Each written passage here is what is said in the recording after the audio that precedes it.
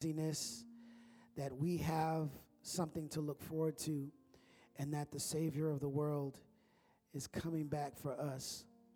And if you knew that you were stranded in a situation and you knew help was on the way, wouldn't you be excited? Bible tells us not to grieve like those who don't believe, that we have a different way to live, that we carry our heads, and we don't do it so that we can seclude ourselves to just take care of ourselves, be doomsday preppers and buy a bunch of canned food and hide out somewhere. We don't do that, but when we know help is on the way, it gives us courage, it gives us excitement, and we want to tell people that don't worry, help is on the way. Can I get anybody just to praise God with me that says help is on the way, that it's not going to end like this, that it's going to get better, that God does have a solution, and I believe it's through the church of the living God. I believe it's through people that God is going to bring solution to this chaos and to this craziness. So I just want to tell you to keep hanging on, keep holding on, don't give up, and just believe that God is going to show himself strong in the world. I believe that God's the kind of God that says, I'll win this on the road. I'll come back in the fourth quarter. It's 4th down and 40, and guess what? God doesn't punt. We go for it every single time. We throw the Hail Mary or whatever we got to do to win. I believe that we're on the winning side. Good morning, church. I'm so excited to see every one of your faces. Those who are here for the first time, welcome. I hope you're enjoying yourself and you were treated kindly. There was a beautiful, very attractive woman at the door. I just want to let you know she is taken. So just in case you had any ideas, just let that go. But hopefully you were greeted by somebody, and I know you were because the first lady is outside. So I know she did a great job in that. Today's a special day. We are beginning a new series, a new emphasis. I'm so excited about this. For 7 sermons, I'm going to preach on this particular subject. We still believe. Can you help me real quick and just tell somebody next to you, say, we still believe. Try it on the other side. We still believe. We still believe. And this song that the praise team introduced today is a song we're going to sing as our theme song. How many of you back in the day remember Rocky IV? Y'all remember Rocky IV? Is my favorite Rocky movie. That was when Rocky had to fight the Russian dude, and it was Hearts on Fire. Hearts on Fire. What's your done in key? Hearts on Fire. Remember that song? Strong Desire. Maybe we make it a worship song. But that was Rocky's theme song. And he had Eye of the Tiger in Rocky II. Rocky was just an unbelievable, literally unbelievable boxing movie, okay? Nobody can sustain that many blows. But when you heard that song when I was a kid and I watched Rocky IV, man, I get pumped when I heard that song. So this song by the Newsboys, I pray that you just put it on repeat this week. Just play it every single day and every single hour till we get it in our spirit that we still believe. And I'm going to bring out some things that we still believe as Christians, amen? They're not going away. They're not ever going to change, and they're there to give us hope.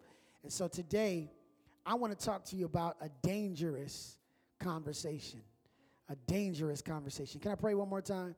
Lord, thank you so much again for our moment today that we can look in your word. I pray that I'll preach with power and conviction. And for those who are here today that really need to know that you have something for them, I pray that you'll speak to them and confirm in them that this word is for them. We pray in Jesus' name. And everyone said, amen. Amen. Amen. I'm looking forward to this series. I'm excited about it. And you know I'm excited if I'm wearing a suit coat. And I want to tell you that for the majority of the time, I do not wear a suit coat. I don't want you to feel that you have to wear a suit to come to church. You do not have to do that. But today I said I'm going to start this off looking pastoral, right? Nice pastoral look. A dangerous conversation. A couple of years ago, we were at Convocation, which is a gathering that a lot of our sister churches throughout the Northwest come together once a year, and we celebrate and have a great big worship service in the Seattle area. And I'm in charge of one of the programs there that happens for young adults, kind of that millennial age group. And I remember getting ready. It was a Friday. We were going to start our first service. And it was about an hour before we started, and this guy shows up that I haven't seen in a long time. I know his family, And from what I understood, he hadn't really been going to church for a while or something. So I saw him. I was real excited. And I saw him, and I was greeted him, and we were talking. And he was like, man, it's good to see you. And I noticed he was standing with a few other people that I'd never seen before. He was standing with them, and he says, hey, listen, I wanted to talk to you when you get a chance. Now, as a pastor, you hear that all the time. I want to talk to you. It can mean a number of different things. It could be somebody wants to complain about something. Somebody wants to tell you something good, whatever it is. So when you hear that, typically as a pastor, you just prepare yourself. Don't know what it's going to be. But I said, okay, yeah, let's get a chance to talk. I'm getting ready to start a service, but maybe tomorrow have a little better time. It might work. So he said, okay, I want to talk to you something about the Bible. I have a Bible question. I said, okay, at least I kind of know what this might be. Maybe I can prepare for it. We'll see. So next day, he's still around. I noticed as he's kind of been on campus, he's been around, but not really in the meeting. Then he says, he sees me, says, now a good time? I said, great, yeah. So he says, I have a question about something. And he opens up his Bible, and I could tell immediately he has a bunch of things highlighted. And he asks a question to me that if I wasn't careful, I would have got caught off guard. But when he asked the question, it began with, do you believe? My antennas went up right away. And when he said that, it was a kind of a very ambiguous question, a very open-ended kind of question. And I said, well, it kind of depends on what you think, or it kind of depends on what do you mean. So as I began to dig and the conversation began to develop, I could very clearly see that this was a dangerous conversation, that there was a motive and an intention behind his question. He had belonged and been associated with a religious sect called the Hebrew Israelites, and he was there to cause trouble. He had grown up as an Adventist, and people had known him and therefore were giving him ear and voice because of their association with him. But as the conversation went out, as he began to unfold some things, he began to get really heated, and the guys around him began to get really amped up. And finally, they went into their discourse and then their points, and I listened to him, but what he didn't realize is that I'm a graduate of Walla Walla University, okay, from the theology department with Dean Dave Thomas. So when he started throwing this stuff out, I don't think he knew that I was prepared for this conversation. Praise God that I was. And so he started throwing some church history out on a brother. And I'm thinking to myself, okay, here we go with this. Finally, it got to the point I said, listen, let me just say this straight up. You just picked the wrong brother to talk to. I'm just going to tell you, I respect you guys, but if you want to have a real conversation, this conversation is not about the Bible. This is a conversation about what you wanted to talk about. And one guy tried to push me, and I tried to give him a chance. I really did. And then I had to correct him on some Bible history because a brother went to school, and a brother paid attention in the church history class, and he wasn't ready for that. And I told him, I said, look, you may throw this on people who don't church history, but I know church history, and you're incorrect. And I said, and furthermore, I'm actually really disappointed in the fact that you would come to this place and do this, because people here are listening to you because they know you, and you're looking for an opportunity to create a dangerous situation. And I had to look at him without blinking, without pause, and tell him to leave. So you need to leave. If you respect people, you need to leave. And I need you to respectfully believe. A dangerous conversation. It's interesting how one conversation can change our lives. It's interesting that one conversation, and usually a conversation that's dangerous, doesn't start out the way you think it would. It just starts with something very simple, very polite. You know, I was thinking about this, or what do you think about that? Usually that's the way gossip begins. When somebody wants to talk about somebody, they say, have you heard that, fill in the blank? We still believe, it's a declaration, that we are committed to the true word of God, what God has to say. And one of those things that we believe as Christians, and especially as Seventh-day Adventists, for those who want to know what we teach and what we believe, we want to understand this, that we look at things as the Bible would unfold as this battle between God and evil. Now, normally I would say good and evil, but there is a battle that is raging right now in our world. And that battle does not have its genesis on the earth. In other words, it didn't start here. But this battle between good and evil really paints the backdrop and the picture of Scripture. That we know that Jesus not only came for our salvation, but he came for our deliverance. And we believe in Jesus. What it all boils down to is Jesus. We believe in him. We believe he's the Son of God. We believe that he is our Savior. And so there are people who, without knowing it, some don't know it, some do, that are tearing down what God is building up. And that comes from a place, that comes from something. And what I want to tell you today, what I want you to walk away with today, is that in this battle between good and evil, Jesus always wins. Can I say it again?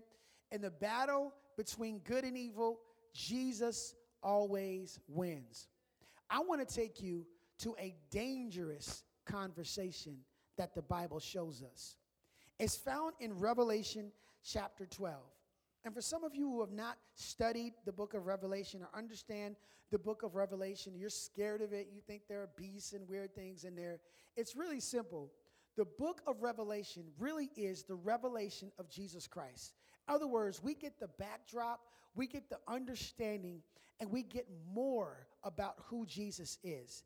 It was a book that was written by one of Jesus' disciples as he appeared on the island of Patmos, and God's angels began to share with him things that he didn't know.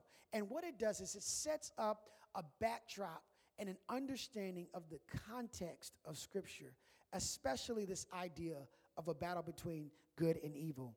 So I want to take you to this conversation, a dangerous conversation. And although the book of Revelation is at the end of the Bible, this particular part of the story is before creation. If you're familiar with the timeline of Scripture, you would know that Genesis, the book of Genesis, is the beginning, the first book of the Bible, and Revelation is the end. So this particular part that we're going to look at in Revelation, which is really a prophetic book, it's this scene that we're looking at actually begins before Genesis. In the way, it begins before creation. Now let's look at it. Revelation chapter 12, verse 7. Here's what the Bible says.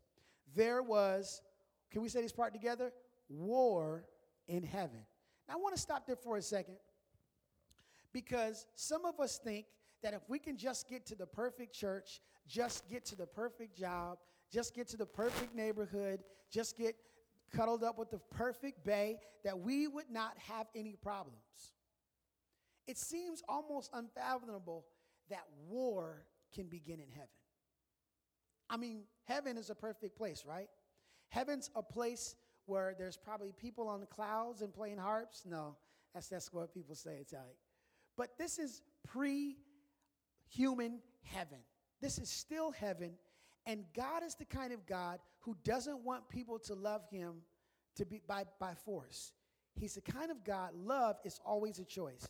And so we see a dangerous conversation. Something's happening here in heaven. There was a war in heaven. Michael and his angels fought against the dragon and his angels. And the dragon lost the battle, and he and his angels were forced out of heaven. The great dragon, the ancient serpent called the devil or Satan, the one deceiving the whole world, was thrown down to the earth with all of his angels. Now again, this scene is before creation. And I wish I had more time to really unpack this. But this devil, this ancient serpent, this one who is clearly described as Satan, was not always Satan. The Bible tells us that Lucifer was the highest archangel in heaven. He was the one in charge of all the angels. He was beautiful and he was very powerful. And the Bible gives us understanding in the book of Ezekiel what happened to the devil, what happened to Lucifer. He was not always Satan. God did not create an evil being in heaven, but something happened to him. Here's what Ezekiel says in chapter 28, verses 14 through 17, gives us an understanding, gives us a backdrop and a picture of what happened. This is speaking of Lucifer, the one who was in heaven, I ordained and anointed you the mighty angelic guardian. This is God speaking about him and to him. You had access to the holy mountain of God. You walked among fiery stones. You were blameless in all you did from the day you were created until the day evil was found in you. Your rich commerce led you to violence, and you sinned. So I banished you in disgrace from the mountain of God. I expelled you, O mighty guardian, from the place among the stones of fire. Your heart was filled with pride because of all your beauty. Your wisdom was corrupted by your love of splendor. So I threw you to the ground, and exposed you to the curious gaze of the kings. Another verse that I don't have on the screen is found in Isaiah chapter 14.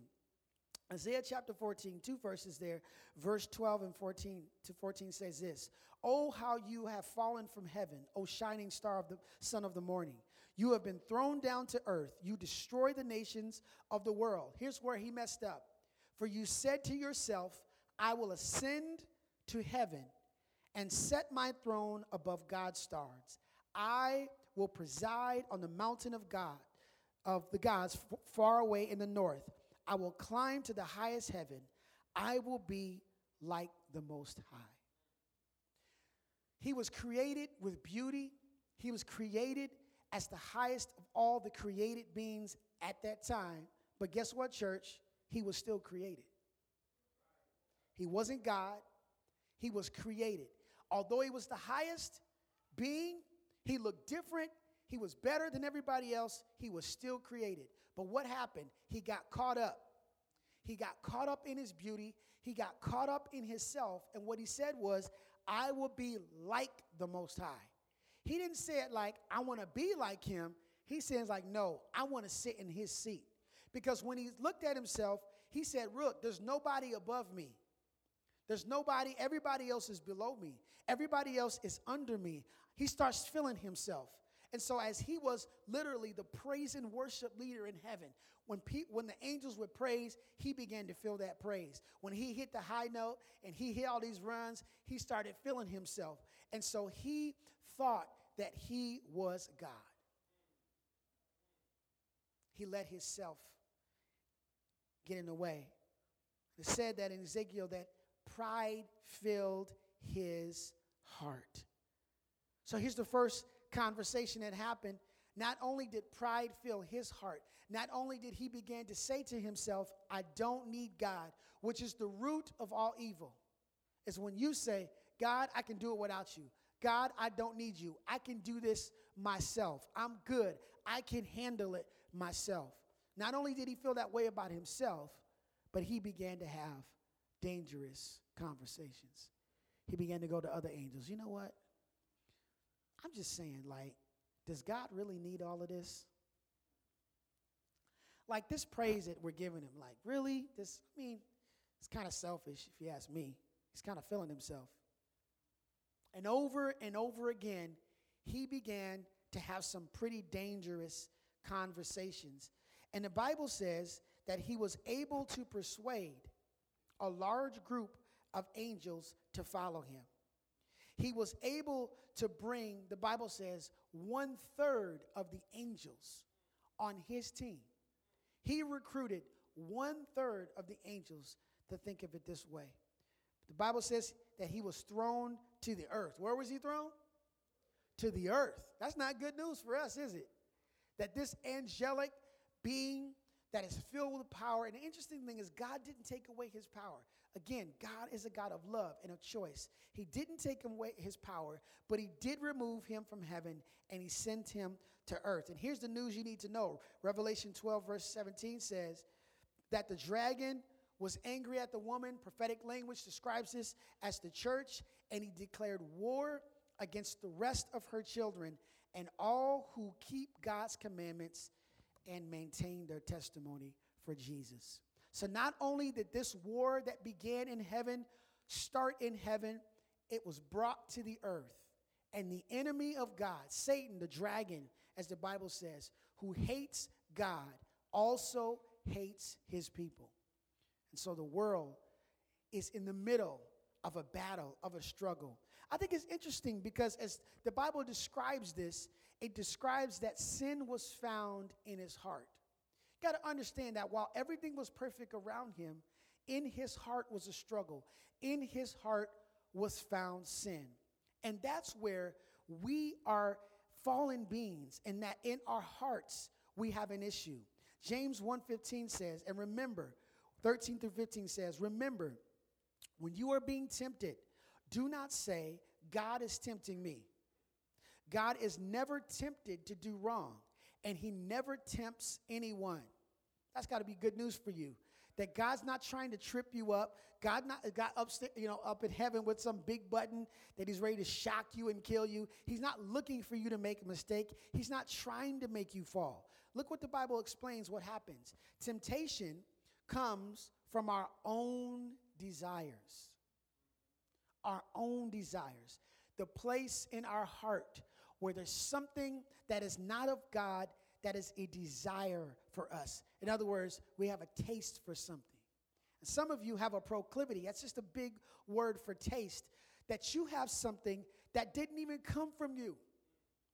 It came from your daddy, from your mama, from your grandma, from your granddad. It was a dysfunction, a cycle of dysfunction in your family that you have inherited and that has not been broken in your life.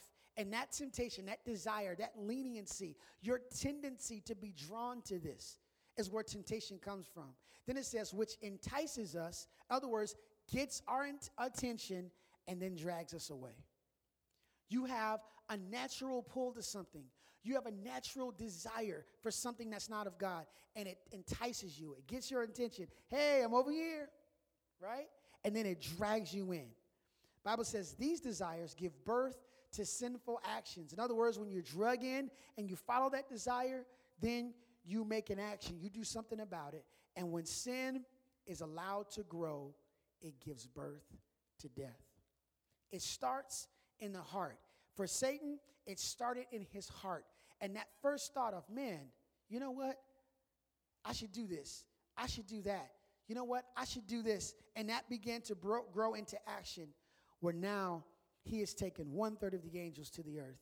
And now we've got a problem. Look what the Bible says. The human heart is the most deceitful of all things and desperately wicked. Who really knows it? Do you know that your heart is deceitful? Let me say it this way. Do you know that your heart plays tricks on you? You got to be careful. Oh, you loved that man, didn't you? Oh, he was so fine. He was so kind. She was so good looking. And you know what? Your heart was telling you, this is the right one for me. Yeah, we're going to make this official. I'm going to put a ring on this. And what happened? 3 months later, somebody said, uh-oh, there was problems. The heart, if it's not cleansed by God, if it's not fixed, will deceive you. Your heart is not to be trusted if it's not filled with God. And that's what God asked for. He says, let me into your heart, the seat of your heart, your mind, the place of your affection, where you make decisions. He says, let me into your heart, and I can make a change. Sin was found in his heart. Can I ask you a question? What is your heart telling you? What is your heart saying to you? Because that's really the struggle for the believer, that we believe this, but our heart's telling us this. We look at these current events, and we look at violence, and we look at racism, and we look at hatred, and we look at natural disasters, and our mind says, well, we believe in this, but our heart says, you should be afraid. You should go buy more guns. You should go run and hide. You should cuss this person out. Watch this. You should post this on Facebook. You should say something. You should put your foot down. You should never talk to them again. Our hearts are deceitful. And what God is trying to teach us today is that Jesus always wins. So what happens then? Satan falls in heaven. He goes to the earth. Now you would think that God's like, all right, Satan's and his angels, those who fell, they're in earth. I ain't going to worry about them. I'm just going to do my thing. I'm going to turn my back on that. I'm just going to leave them in jail. I'm going to do my thing. But the Bible says, in the beginning of the Bible, the very first verse says, in the beginning, God created the heavens and the earth. So, God says, I'm going to do something beautiful. I'm going to create something, and I'm going to create it in a place where my fiercest enemy is. Does that make sense to you? Just think about somebody who's completely against you. And you're saying, guess what? Not only do you despise me and I despise you, I'm going to move in with you. God says, love wins. My principles win. And guess what? I'll win it on the road. I'll take this show on the road. And so God makes a decision that he's going to create something beautiful. And the Bible tells us in Genesis chapter 1 and chapter 2 that he creates this earth. He begins to put things together, set things in order. He creates stars. He creates all these beautiful beings. The Bible tells us that he creates a man and a woman, and he puts them in the earth. So something happens, though, that's very painful and difficult. Here's in Genesis chapter 3. God, I'm just doing this in a quick version. God creates man and woman. He puts them in the earth. He tells them, I want you to have dominion over the earth. I want you to basically take what I've created, this version of heaven, and I want you to subdue it. I want you to be in charge of it, and I want you to grow, and I want you to multiply. But he knows that the serpent is still in the garden. He knows that the serpent is still on earth. In fact, God tells him, listen, I want you to enjoy yourself, but there's one simple rule. I've got this tree in the middle of the garden, and I don't want you to eat from it. Now, remember the verse we read, that God's not the one tempting you, right? He's not trying to trip you up. He's not trying to mess you up. But what he does is he puts a tree in the middle of the garden. It's not going to catch them off guard. It's not that they're going to be walking somewhere and stumble upon it and mess up. It's going to be right in the middle where everybody can see it. He tells them, don't eat that from that tree. Here's the second difficult conversation. Bible says the serpent was the shrewdest of all the animals that the Lord God had made. One day he asked the woman, he said, did God really say you must not eat from the fruit of any trees in the garden? Here comes Satan again, questioning, starting a little mess, just saying, hey, you know that thing God said about that? Is that really true? Here's the deep thing about it, because the way that the biblical record shows it is that God created Adam first. And the Bible makes it clear that God gave instructions to Adam, and then Adam shared instructions with Eve about the garden. And so really, he wasn't just questioning what God said, but he was questioning what Adam said. Can you trust your husband? Can you trust that man that God gave you? So he says, did he really say? Did he really say that? Of course we may eat the fruit of the tree. She knows. In the garden. It's just the fruit from the tree in the middle of the garden we're not allowed to eat. God says you can't eat it. If you touch it, you're going to die. She knows the truth. She knows the word. What happens? The serpent lies to her. Says you won't die. He says you won't die. He plants this seed that says God's not telling you the truth. You can't trust God. Can I tell you that some of you have heard that lie, that you can't trust God? You've heard some lie that God said he's mean and he's evil and he doesn't want to help you and he's just angry at everything you do. And that's not true. The enemy tries to paint a picture of God that's not true. And he says you're not going to die. God's not telling you the truth. You got to believe otherwise. He says God knows that when you open your eyes, that this fruit will open your eyes and you'll eat it and you'll be like God. Remember, that was his thing, right? He said, I want to be like God. But the problem was, when you're like God, you can't handle what God handles. You can't deal with what God deals with. You can't understand the problem and the chaos and this conflict that is being stretched out. You're not able to handle that. And so he lies to her. And the woman was convinced. What did it say? She saw that the tree was beautiful and fruit looked delicious. And she wanted its wisdom. She was led by her desire. She was led by what she saw. She was led by what she thought. Here's the thing, though. Adam's not off the hook, because look what the Bible says. Then she took it, she ate it, and she gave to her husband who was with her. We're not putting this on Eve, because Adam was there too. Adam didn't say nothing. He didn't stand up. He said, "Oh, put that down." He didn't punch the snake in the eye or something like that, or put him in a chokehold. He didn't do any of that. He just sat there and just ate it like a dumb. Okay, I'll eat some too. But see, that's what the enemy does. He wants to divide and conquer, split, get you to question, and he ate it. The Bible says at that moment their eyes were opened, and they suddenly felt shame and nakedness. See, that's what God didn't want them to experience. It's like some of you, when your innocence was taken, when you were exposed to something too young, when you weren't supposed to, when you drank that, when you were with that person, and you did something, and you were way too young, and now the rest of your life you're messed up because you smoked that, you drank that, you did that, and your innocence was taken, and your eyes were open.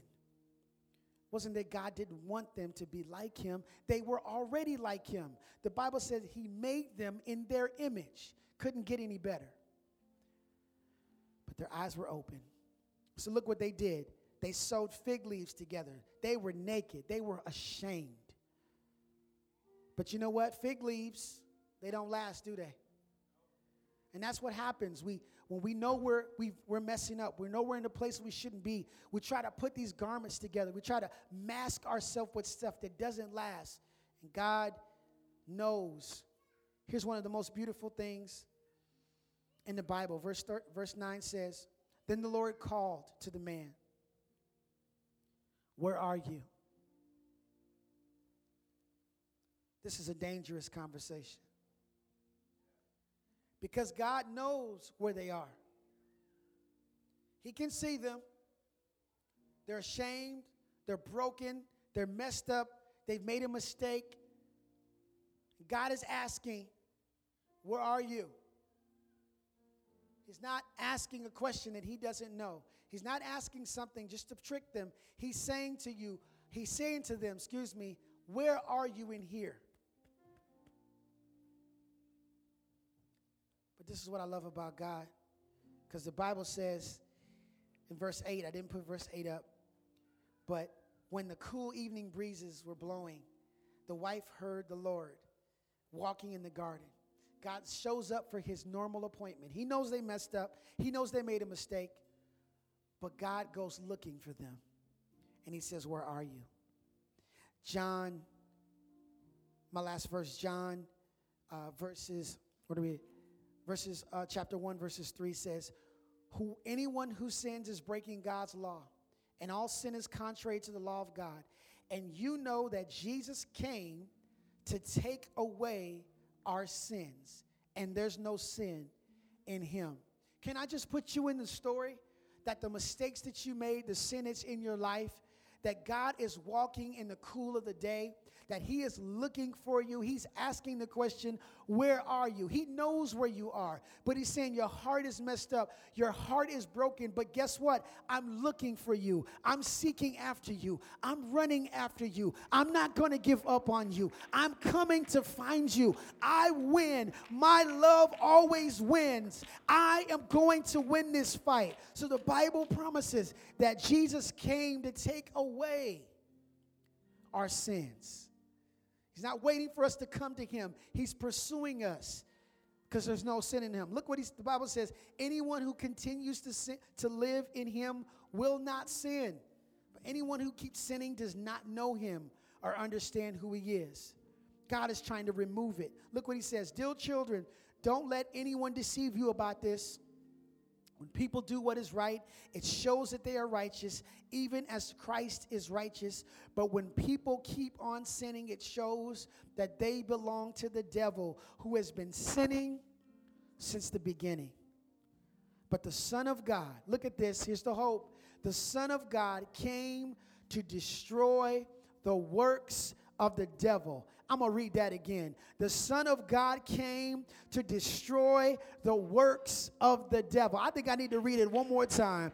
The Son of God came to destroy the works of the devil.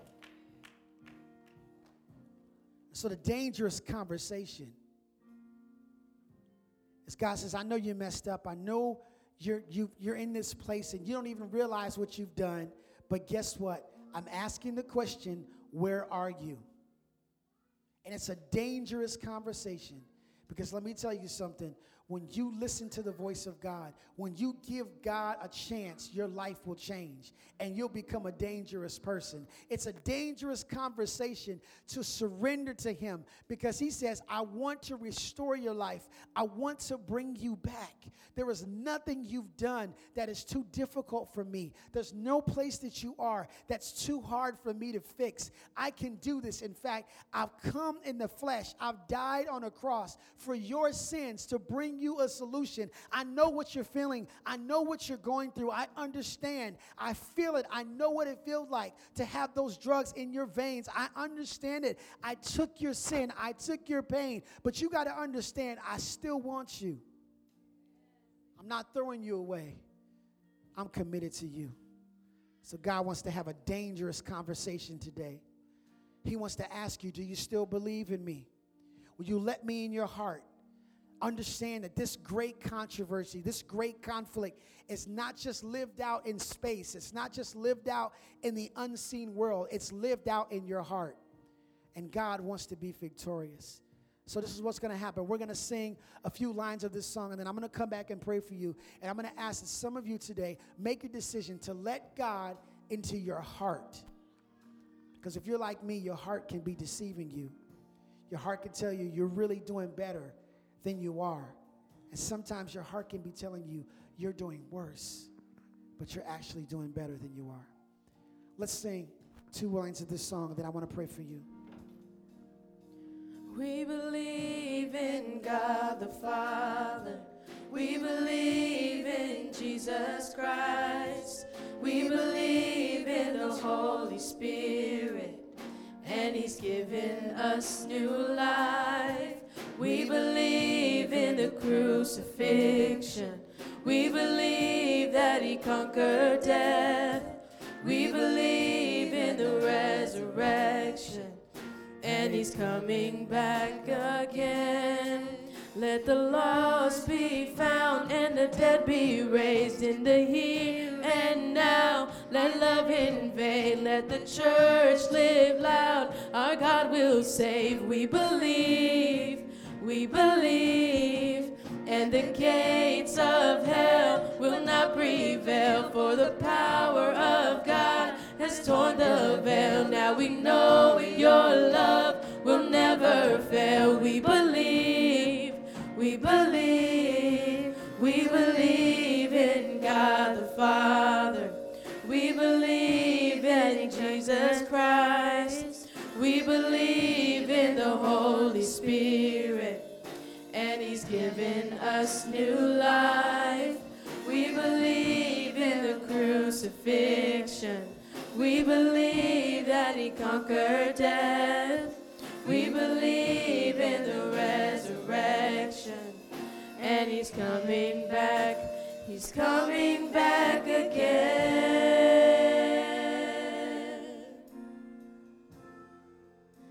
He's coming back again.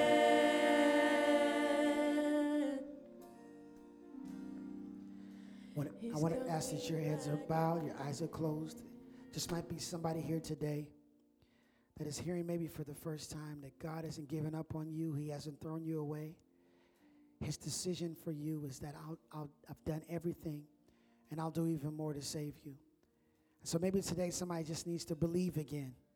Maybe they've been believing the wrong thing, believing the lies in your heart, believing things people have told you. that you weren't good enough, that you won't make it, that you're bound for hell. But God wants to tell you something different today. And maybe you're in this place today, you're just saying, God, I want to just give you a chance. I just want to give Jesus an opportunity to be the Lord of my life. I want to ask you to do something brave if that's you. While everybody's eyes are closed, nobody's looking at you, just raise your hand in the air if that's you. You're just saying today, I see your hand. God bless you. You're just saying today, Jesus, I want to give you a chance. God bless you. Always sees your hand. I want to pray for you. Father God, I pray that you be with those who've raised their hand. They're saying, God, they need you. Make it real for them today. Let them know that you forgive them and you love them and you haven't given up on them. And that you pour out all of heaven, that you're willing to enter the fight on their behalf. May they believe this week that you are with them, that you are guiding them. May you bring them to a church, maybe not this church, but whatever church that you're calling them to, that you would bring them around people that will love them and care for them and give them the strength to know that you're with them. And before we close this prayer, I just want to say that as we say amen, that the Bible says that heaven is rejoicing. So if you raised your hand, you're going to hear a whole bunch of people going crazy and yelling and shouting. And what they're doing is celebrating the miracle that just happened. They're celebrating with you. And so as we say amen, don't be alarmed, but there's a bunch of people that are going to shout and get up on their feet and clap in victory and celebrate the decision that you just made. And so Jesus, thank you so much for those decisions. In Jesus' precious name, amen. Come on, church, let's celebrate the fact that lives have been changed. Come on, hearts have been fixed. Come on, people are making their lives better. They are turning themselves around. God bless you. Congratulations. We still believe. We still believe.